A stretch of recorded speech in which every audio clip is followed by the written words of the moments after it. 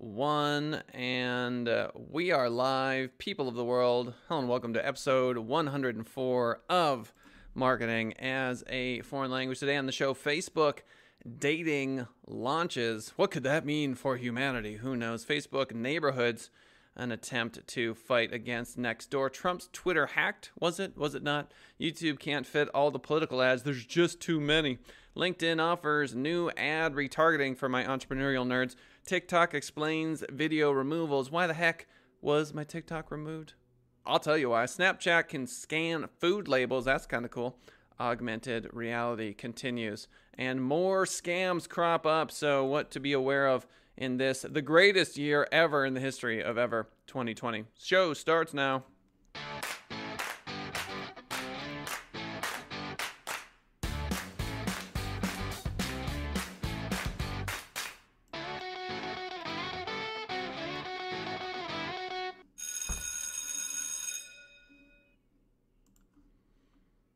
Oh yeah, 10:30 a.m. Pacific Standard Time. That's when we're live. Join us for the live show. Just swing on to YouTube and punch in Marketing as a Foreign Language. There we are today. Facebook dating launches. This from TechCrunch.com. Facebook's dating bolt-on to its eponymous, social networking service has finally launched in Europe more than 9 months after an earlier launch plan was derailed at the last minute over privacy concerns. This is why it will not work. I think Facebook dating is just destined to fail. Why am I so negative about Facebook dating? Because I feel like having a nice border, a nice wall between your Facebook existence and, say, your Tinder existence makes a lot of sense to me. Call me crazy. Watch it be the most successful dating app in the history of all apps. I feel like Facebook might be successful in like the 45 plus demo, but maybe not so much in the 44 or less demo. From today, European Facebook users can opt into Facebook dating by creating a profile at facebook.com/dating. Oh, I'm sorry, Americans. It's not for you quite yet. Quote, among the dating's product's main features are the ability to share stories on your profile, a secret crush feature that lets you select up to 9 of your Facebook friends or Instagram followers who you'd like to date without them knowing, unless they also add you. Wow.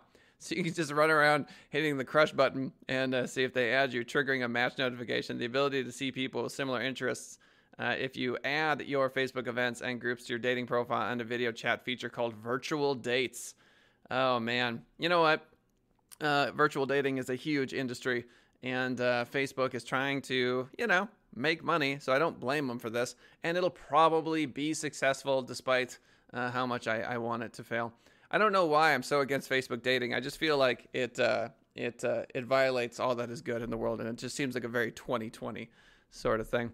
Facebook neighborhoods, in the same week that it was reported that Nextdoor is reportedly gearing up to go public, this from marketingweek.com, Facebook has started to test a Nextdoor clone, neighborhoods, which suggest Facebook-generated neighborhood groups, local for you to join in your area. Have you been on Nextdoor? I was on Nextdoor for a few months, and it's just a lot of people complaining. They're just whining a lot on Nextdoor, and I am not a big fan. There was actually one Nextdoor post. I never get involved on social in these ridiculous fights that people have, but there was one that I just couldn't help myself. And I was talking about some kids. There are some teenagers by my house, and I think they're smoking. It was the big complaint.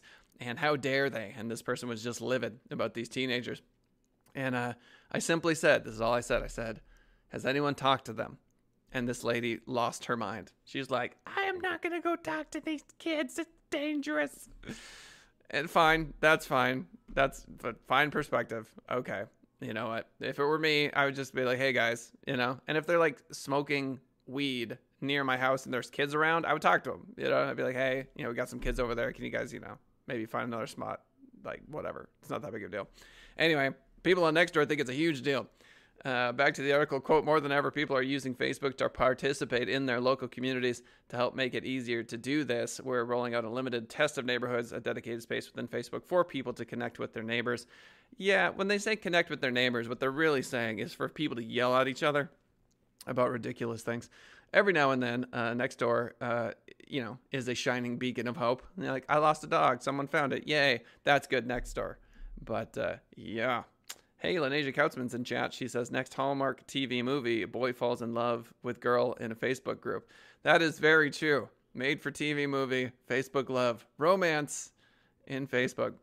Facebook said that Neighborhoods currently is only live in Calgary. Why is America not getting into the good stuff? Because they're afraid it's going to be terrible. That's why. That's why Facebook dating is rolling out in Europe, and why Facebook Neighborhoods are only live in Calgary. Because they're like, it's Calgary. Trump's Twitter hacked. BusinessInsider.com. An ethical hacker told Dutch media on Thursday. An ethical hacker? What's that even mean? That he had broken into U.S. President Donald Trump's Twitter account by guessing Trump's password to be MAGA 2020. The White House denied the claims, and Twitter said it had seen no evidence the account had been breached, so it's probably not true. Motherboard reporter Joseph Cox also cast doubt on the hacker's account of the breach, pointing out discrepancies in the screenshot he gave allegedly accessing the account. So there's a good chance it's just total B, you know what. YouTube can't fit all the political ads. Less than 2 weeks before the U.S. election, some political campaigns are dealing with an unexpected obstacle on YouTube, the internet's largest video site. There isn't enough space to run the ads. YouTube's a pretty big place, but apparently not big enough. Campaigns have flooded YouTube, owned by Alphabet Inc.'s Google. This is from DetroitNews.com. With commercials in search of voters they may not be reaching on television. Yet, despite its nearly endless supply of video clips, YouTube has been struggling to place these ads in front of the desired audience. Just too much politics in 2020. Quote, the site has a particular shortage of ad slots in critical swing states, which has led prices to double. Yeesh. In some instances, you would assume the prices would go up. This makes political ads more lucrative for Google, which saw advertising revenue dip earlier this year and is set to announce its quarterly earnings next week. But it has also sent smaller campaigns scrambling to find advertising opportunities elsewhere. So here's the deal. YouTube is going to make a ton of money off of political ads, unsurprisingly. And they probably should have seen this coming. Probably not going to go in the other direction anytime soon. But yeah, this year just will not end. And apparently, if you're into politics and it's October, expect to pay twice as much. LinkedIn offers new ad retargeting. Okay, DemandGenReport.com. The ability to grow attendees through personalized event recommendations and automatic notifications is new on LinkedIn. There are sponsored content single image ads that are new, lead collecting registration forms, and the ability to retarget event attendees. I mention this because if you are thinking about LinkedIn as an ad platform, they are continuing to reinvent themselves, and there are a lot of opportunities there. So growing attendees for a virtual event might be something to consider.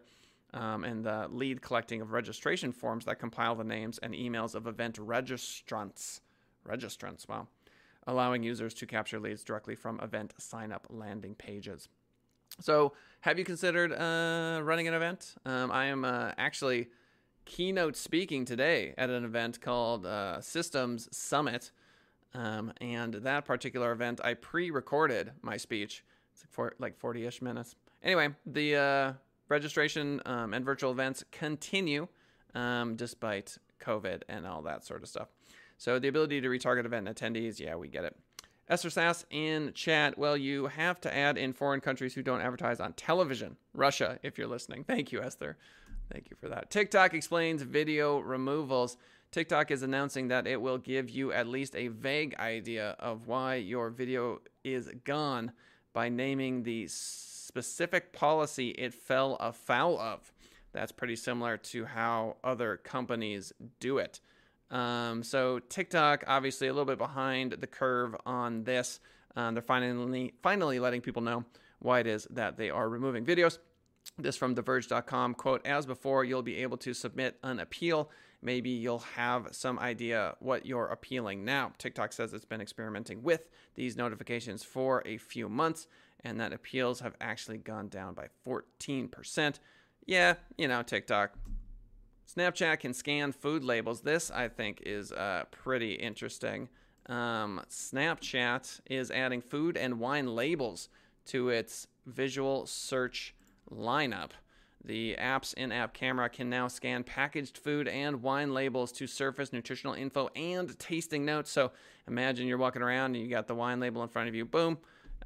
You can get all sorts of information about that. I think this is going to become more ubiquitous as we see augmented reality in the form of lenses wearing on our face.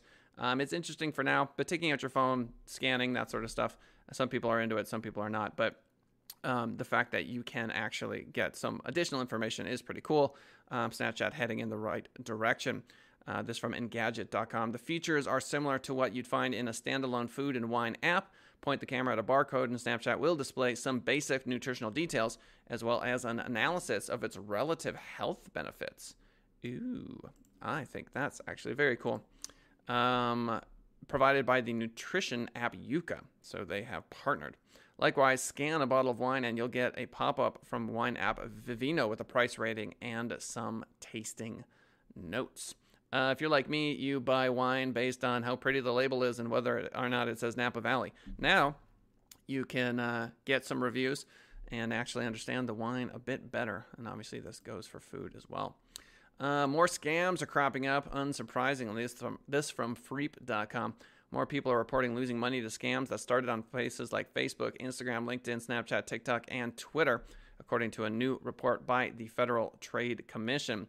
Such complaints more than tripled in the past year, with a sharp increase in the second quarter of 2020, according to FTC data. Hot scams often involve online shopping, romance scams. Here come the scams on Facebook. You better believe that Facebook dating is just going to be ripe with scams and supposed economic relief or income opportunities. I always get these calls where they say it's the IRS and there's all these issues, and I know it's not them. Ridiculous. Excuse me. To better address complaints, the FTC has launched a new website, reportfraud.ftc.gov. Check it out, where consumers can report a scam, whether they have lost money or not. So live show every day, 10:30 a.m. Pacific Standard Time. Join us. If you have any questions, multiple ways that you can send them to us, info@senditrising.com. That's info@senditrising.com. We can feature your question on the show. You can give us a call, 702-263-0141. You can download the podcast, available on Spotify and iTunes. Let's summarize. Facebook dating, I don't know. I can see it being really ugly. Not surprised that they're only launching this in Europe. It feels like a money grab to me. It feels like it's outside of Facebook's wheelhouse. But time will tell whether or not it is a success.